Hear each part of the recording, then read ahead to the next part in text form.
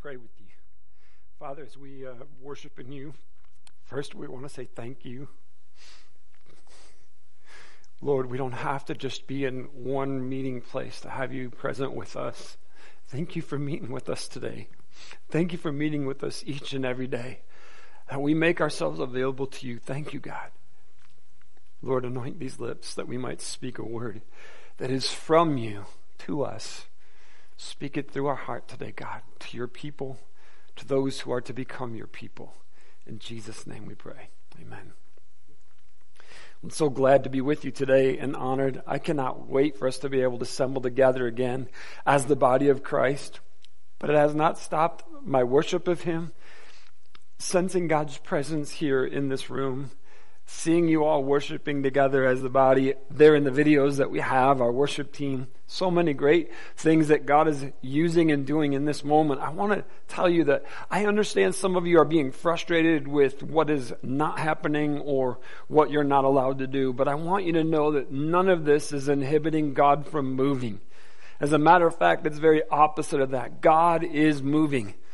There is more activity around and through the church than I remember in my entire lifetime.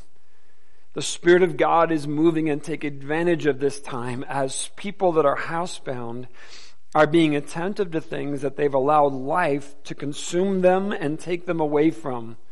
First off, God, faith, relationship with Him, and then family. So today I want you to know that God is moving and the church is responding.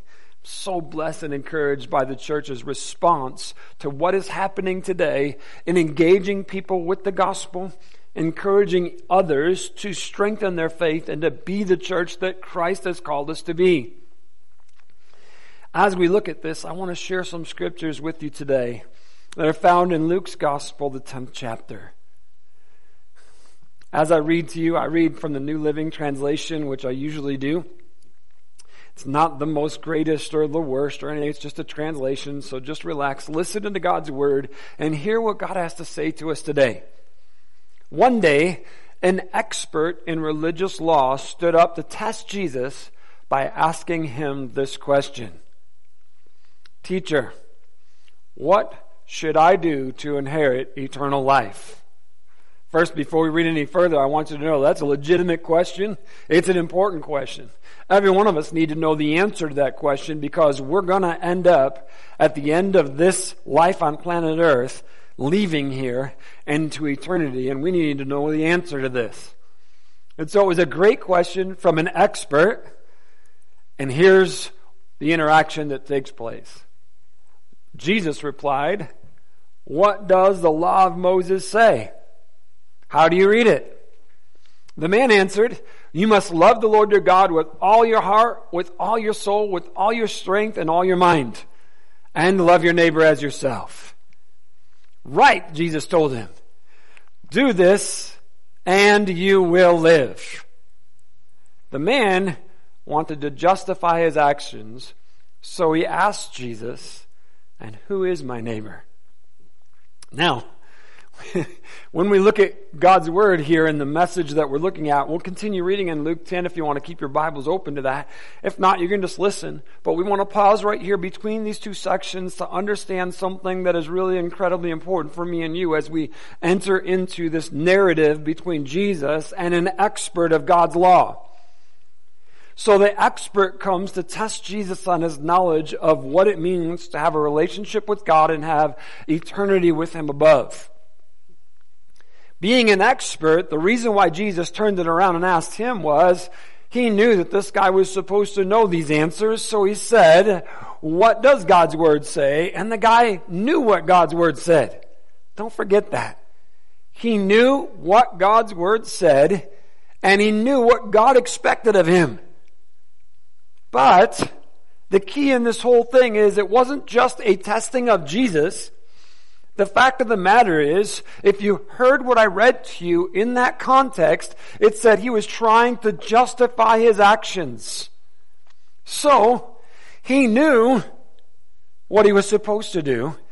He knew what God expected him to do, but he also knew he wasn't really doing it. Because now he wanted parameters from Jesus to know who he was supposed to love and who he could leave by the wayside. Obviously, there was somebody or someone or some groups of people that this expert of the law was not wanting to love as himself. Obviously, because he was saying like, hey, who is my neighbor then? Explain to me. Because he's trying to justify his actual living. I'm not reading into the scripture. It's obvious in the context of the dialogue that this is what he was talking about. So, when you engage in that dialogue that is taking place in the gospel, you will also find that Jesus comes to him with what we know in the scriptures. It's called a parable, a story, a lesson story that he's trying to teach. Those of us that are familiar with the Bible know that in God's Word, it talks about this story and it is called the Good Samaritan. Now, the title itself of that story tells us something that we need to pay attention to before we go on into the narrative. Because what had happened was, as you remember, God had established Israel as a nation like he promised to Abraham way back in the beginning. And he told them that they had to follow his ways or he would not allow them to be his people. Made a covenant with Abraham that he would bring forth the Messiah, which was ended up coming through Judah, which came through King David's lineage.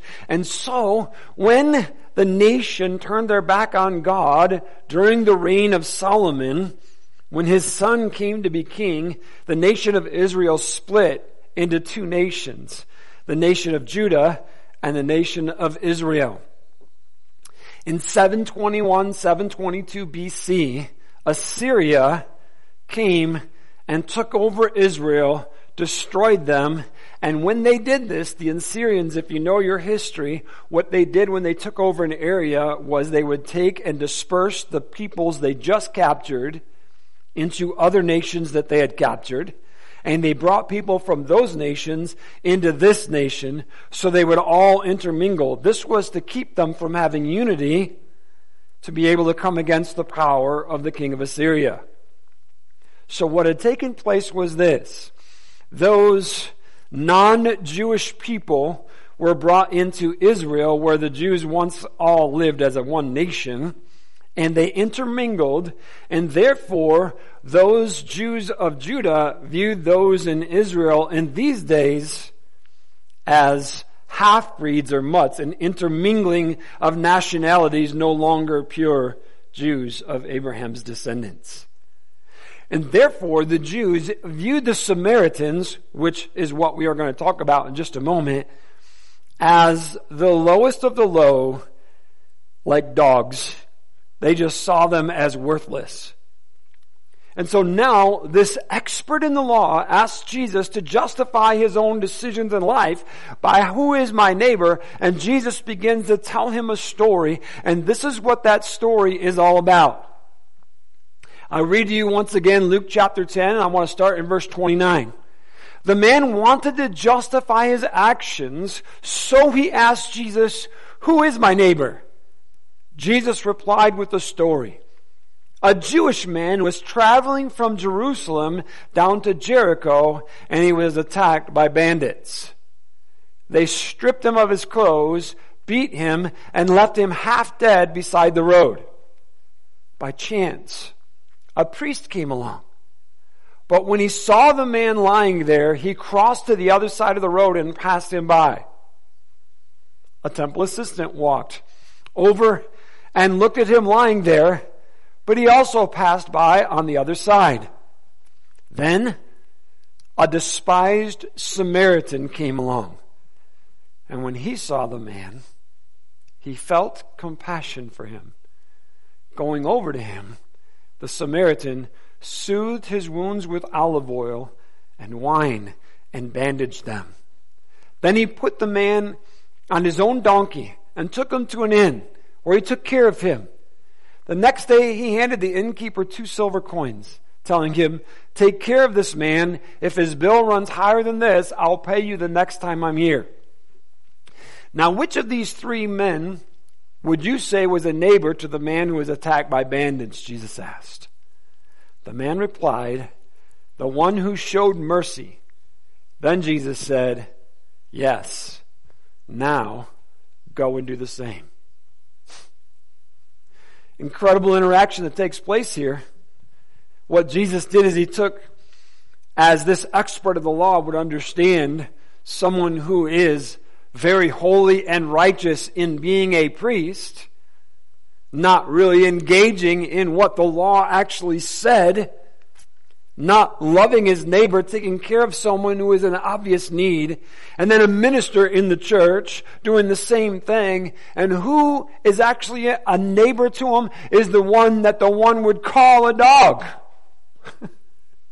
Now, these relationships were not real healthy on either side of the fence, Samaritans or Jews, just so you know.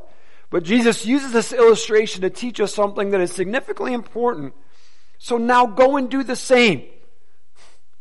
So Jesus is teaching something that we as Christians in the church need to hear, understand, and apply in our lives.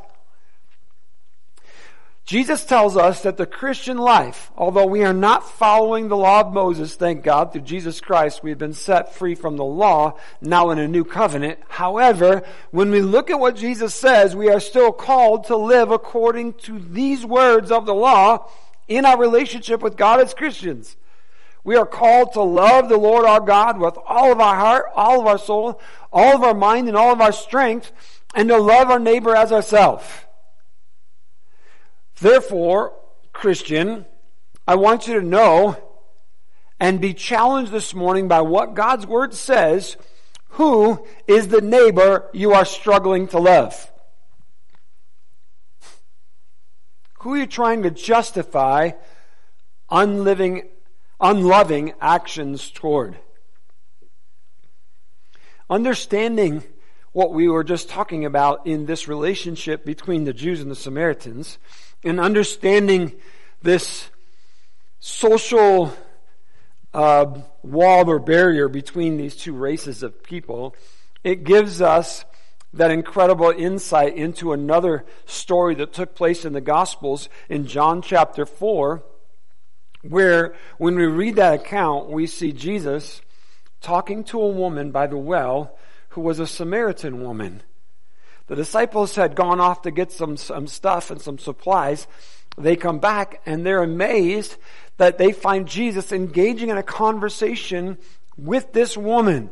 Not only was she a woman, she was a Samaritan woman. Not only that, but Jesus himself revealed that she had been married 5 times and divorced and was now shacking up with somebody, living together in sin. And here he is, not only speaking to someone that the Jews and the disciples saw them the same way at this time, as outcasts and wretched people in society, that here she was like an outcast of the outcasts, the low of the lows.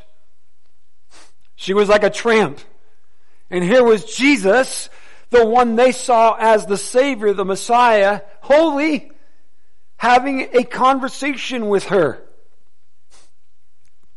Now, church, it's really important for us to hear this, and those of you who are not yet in relationship with God through Jesus Christ, and if you're listening to me, please hear these words from God's Word and understand what He's saying to us. Jesus knew who she was, knew where she came from, knew all about her life. He knew about her life choices. He knew about her brokenness. He knew how messed up she was. He knew how messed up she was in this very moment that he was having a conversation with her. And it did not stop him from engaging in her in her life, because the purpose of his conversation was to call her out of her brokenness into new life. See, when Jesus revealed himself to her and said, "I am the Messiah," she believed. And in that very moment, she ran back into the Samaritan town, told everybody that she had met the Messiah, and they ran out of the city to meet him for themselves. This incredible interaction of those whom were rejected by the Jews and looked down upon as they came to the Jewish Messiah and heard his words gladly And the word of God there in John 4 says, many believed on him, not only because the Samaritan woman told them about him, but the fact that they heard him themselves and believed. I want you to know this morning, you are not beyond his reach. He desires to have a relationship with you. As we read the Gospels, we come across time and time again where Jesus himself engages with people that the normal people in society, the religious people, the upper class people, would never engage with people that Jesus engaged with. In Matthew chapter 9, we read a story, another encounter of Jesus with an outcast. This time it's a Jew, though. But there was still people within their own community that were outcasts as well. As Jesus was walking along, he saw a man named Matthew sitting at his tax collector's booth. "Follow me and be my disciple," Jesus said to him. So Matthew got up and followed him. Later, Matthew invited Jesus and his disciples to his home as dinner guests, along with many tax collectors and other disreputable sinners. But when the Pharisees saw this, they asked his disciples, "Why does your teacher eat with such scum?" God forgive those of us that think we're so righteous we view others like this. When Jesus heard this, he said, "Healthy people don't need a doctor. Sick people do." Then he added, "Now go and learn the meaning of this scripture. I want you to show mercy, not offer sacrifices.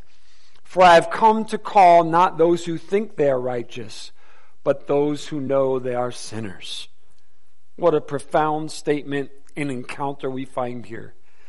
Jesus challenges the religious people, the religious leaders, the Pharisees, those were of the upper class of the existing church in Judah, the city of Jerusalem. He challenged them to know the scriptures that God gave to us, those Old Testament words, and he uses one sentence out of the Old Testament law and the scriptures that have been given that God's men and women should have known. I want you to show mercy, not sacrifices. What Jesus is saying is, it doesn't matter what kind of religious practice that you perform, if you're not living in it, doesn't matter. As we see this, he's saying, I want you to show mercy. Love your neighbor. Why do you look at people and think they're scum? They need Jesus. If they're broken and lost, it's our responsibility as God's people to show them mercy, reach out to them in Christian love, share the good news with them. I love the fact that Matthew, being one of those outcasts, a tax collector, who was basically viewed as someone that turned his back on his own people. He's collecting taxes for the Romans, for goodness sake, you know? And so the tax collectors were viewed very lowly by most people in their society. And yet Jesus says, "Come and follow me and be my disciple." Get up, leave that old life and come and be with me. And Matthew gets up and does it. But see, this is so critically important for us that Matthew didn't just get up and follow Jesus. He wanted the people that he used to associate with to know there's hope for them. And he invited them to meet Jesus and the disciples as well. See, when we ask those weekly accountability questions to you, if you're a regular part of this church, you know those. I ask them at the beginning of the service. Are you inviting others to be a part of what God is doing through the body of Christian Faith Fellowship? Not just to get more people into church. You see, what was happening was, we found the answer to life. Matthew was like, I found something worth leaving everything behind. I want to be different because anybody that is living in brokenness knows they're broken. And they're looking for an answer. And so Matthew found the answer, and he wanted those people that were around him to know the answer for themselves. Therefore, he created a moment where they can encounter Jesus for themselves. The exact same thing the Samaritan woman did. I met him. This is who he says he is. I know he knows everything about my life. You come and meet him for yourself. Do you understand? As we look at these encounters from Scripture, it is living our faith and sharing that faith with people that are broken and lost. People that know they're in need. We have no right to turn our nose up at anybody. We all know this. Whether you've been an addict to alcohol, drugs, sexual stuff, whatever, I don't care what it is. If you've had an addiction in your life, and all of us have been addicted to sin because we were born in that sin, so we understand that. Listen, we all know that the first step toward any recovery is admitting you have a problem in the first place and that you're powerless to change it. So, when we put that in the context of this spiritual need that you and I all have and our addiction to sin, first we need to understand we're not righteous. There's none of us that are righteous. And that we need help from outside of ourselves because we can't change. This is exactly what Jesus came to offer us. An outside source that will come inside to give us power to change. See, those that are broken know they need it. But the self-righteous do not see they have a problem in the first place because they always see themselves as right. We find that in the Scriptures and these encounters. When people are coming to Jesus for a touch, we find the scribes and the Pharisees, the religious self-righteous on the sidelines, watching him with a critical eye, trying to find out what he's doing wrong instead of listening to what he's saying that is right. We have a lot of people in the church that do the same thing. We're looking for what's wrong with the people in the church or the leaders of the church or that person instead of looking at what God is doing in and through their life. Those of us that have come to this place where we recognize and know that we are broken, that we know that we are powerless to change out of our brokenness, our addictions, our emptiness, our messed up selves, are the very ones that Jesus came to call. So now, reading in Matthew, see, we are reading in Matthew's gospel. So this person who was an outcast of society, who stole from his own people for his own profit, who was part of the disreputable people of the communities in the surrounding area, was one that actually not only became a disciple of Jesus Christ, but because of the transformation in his life through Jesus Christ, he was anointed by God and spoken to by the Holy Spirit to write one of the books of the Bible.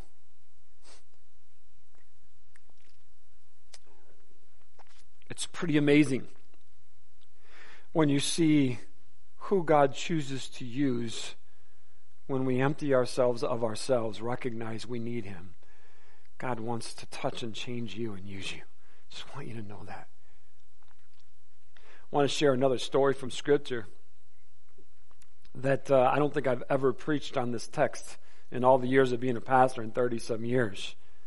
And probably part of the reason is because I've heard the story so many times as a little kid growing up in the church in Sunday school, and we used to sing a little song about this guy. And don't worry, I'm not going to sing it for you, okay? But the little song says, Zacchaeus was a wee little man, wee little man was he. He climbed up in the sycamore tree for the Lord he wanted to see. There's little actions that go along with it. So if you were raised in Sunday school, you probably know that song. Well, we want to look in the Scriptures to see a little more details about this, because in that song, we're not really told some of the stuff that this guy was all about and what happened in this encounter. Luke chapter 19, verse 1. Jesus entered Jericho and made his way through the town. There was a man there named Zacchaeus. He was the chief tax collector in the region, and he'd become very rich. All right, so you see this. He's not only one of the outcasts, but he's one of the top dogs in that outcast group. And he's become wealthy because of how he has scammed the people and given those taxes to Rome. And he had become very rich. He tried to get a look at Jesus, but he was too short to see over the crowd. So he ran ahead and climbed a sycamore fig tree beside the road, for Jesus was going to pass that way. When Jesus came by, he looked up at Zacchaeus and called him by name. "Zacchaeus," he said, "quick, come down. I must be a guest in your home today." Zacchaeus quickly climbed down and took Jesus to his house in great excitement and joy. But the people were displeased. "He has gone to be the guest of a notorious sinner," they grumbled. Let that sink in there. He has gone to be the guest of a notorious sinner. Thank you, Jesus. See, he invited me. He's inviting you. Let's go on reading that. "Meanwhile, Zacchaeus stood before the Lord, and he said, 'I will give half my wealth to the poor, Lord. And if I have cheated people on their taxes, I will give them back 4 times as much.'" Jesus responded, "Salvation has come to this home today, for this man has shown himself to be a true son of Abraham. For the Son of Man came to seek and to save those who are lost." Oh man. Man, I know you're in your homes today, but I can hear you clapping right there and saying, praise God, what an amazing thing that we read in the scriptures. The religious crowd once again saw Jesus' actions towards sinners as unacceptable. There's no way you ought to be associating with that kind of people, with those people. What do they have to offer? Who are they? We don't like them. All that kind of stuff. And that's exactly who Jesus came after. Do you see? What Jesus told us is the Son of Man has come to seek and to save those that are lost. The broken, the needy, the messed up, the social outcasts, the addicts, the homeless, you name it. Anybody that we see as them. Who is my neighbor? Who is my neighbor? See, that echoes in my mind of that wanting to justify himself. Who is my neighbor? See, anything that comes in your mind and your heart that thinks about, I don't associate with those kinds of people. Jesus tells us clearly that he came for the broken. He came for those kind of people. I want you to know I was one of those kind of people.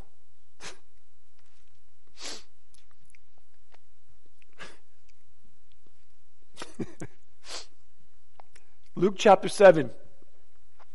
One of the Pharisees asked Jesus to have dinner with him. So Jesus went to his home and sat down to eat. So before I read any further, you see Jesus went to the self-righteous homes too. Not just the outcasts. Because he's trying to reach all broken people. Not just those that know they're broken. But he's also trying to reach those people that don't think they're broken, but they are broken. One of the Pharisees asked Jesus to have dinner with him. So Jesus went to his home and sat down to eat. When a certain immoral woman from that city heard he was eating there, a certain immoral woman from that city.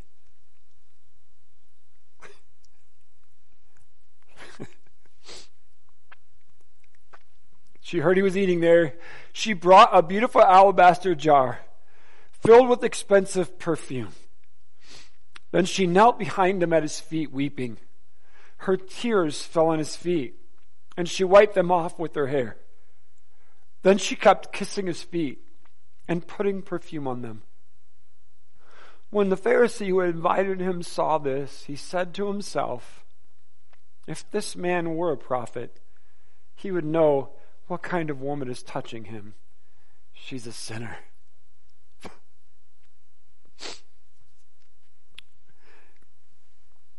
so grateful that Jesus allows us sinners to come to him. So in response to this guy's judgmental views of not only Jesus, but of this broken, immoral woman, who obviously had a reputation in the community, everybody knew what kind of woman she was. Here, as you read through the little dialogue that's taking place in that section of Scripture, we pick up in verse 44. Then he turned to the woman and said to Simon, Then he turned to the woman and said to Simon, look at this woman kneeling here. When I entered your home, you didn't offer me water to wash the dust from my feet, but she has washed them with tears and wiped them with her hair. You didn't greet me with a kiss, but from the time I first came in, she has not stopped kissing my feet. You neglected the courtesy of olive oil to anoint my head, but she has anointed my feet with rare perfume. I tell you, her sins, and they are many, have been forgiven. So she has shown me much love. But a person who is forgiven little shows only a little love. Then Jesus said to the woman, your sins are forgiven.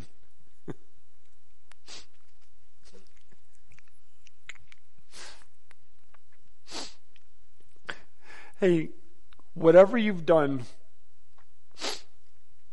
or even whatever you're now doing, whatever you're engaging in, whatever sin you've been a part of, please know this. Jesus loves you, and he wants to forgive you, even if your sins are many. He doesn't want you to keep living in it. He won't let you keep living in it. He has come to forgive you, change your life, and offer a better way of living for you.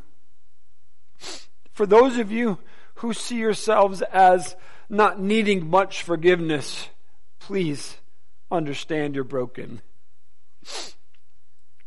Don't measure yourself above other people. If you're basing your Christianity looking at the brokenness of others, you fall into the class of the Pharisees and the self-righteous. For all have sinned and fallen short of God's glory. God's word tells us this. And so this amazing God who loves us has invited us into this relationship with him through Jesus Christ. And I want everyone to hear me right now when I say to you, you are not such a terrible sinner that Jesus won't forgive you or that he can't forgive you. Don't let the enemy tell you you're unforgivable. Your sins are too many. They're too dark. They're too vast. You're broken. You're part of that group of people. I want you to know Jesus calls people out of that group of people. He is calling to that group of people to call them out of that group of people to become whole in through him. You can know him today. You can be forgiven of all of that mess. No matter who you are, or even who you were, God not only desires a relationship with you through forgiveness, he also wants to use you. See, it's not just that he wants you to be forgiven. He does want you to be forgiven, but he wants you to enter into a relationship with him and share him with others. For you and your sin and your brokenness have been surrounded by others in their sin and their brokenness. Because we navigate towards the brokenness in the midst of community. And therefore, Jesus Christ is calling you to be made whole through him, that you might also offer to those broken people around you the message of hope that you have found in him. Make today the day. I have two statements for Christians. Those of you that are in this relationship with God through Jesus Christ already, and you're listening to this message and we've been processing it through, I challenge you, Christian brothers and sisters, with this next question. Are you trying to justify something in your life when you know better? Remember the expert in the law? He was trying to justify something in his life, so he asked Jesus, hey, clarify something. Who's my neighbor? I want you to know if you're trying to justify something in your life or you're trying to get around something, you already know God's Word says you're wrong. You need to repent and you need to get over it, give it to God, let it go, and step into the fullness of this relationship that God has for us as Christian people.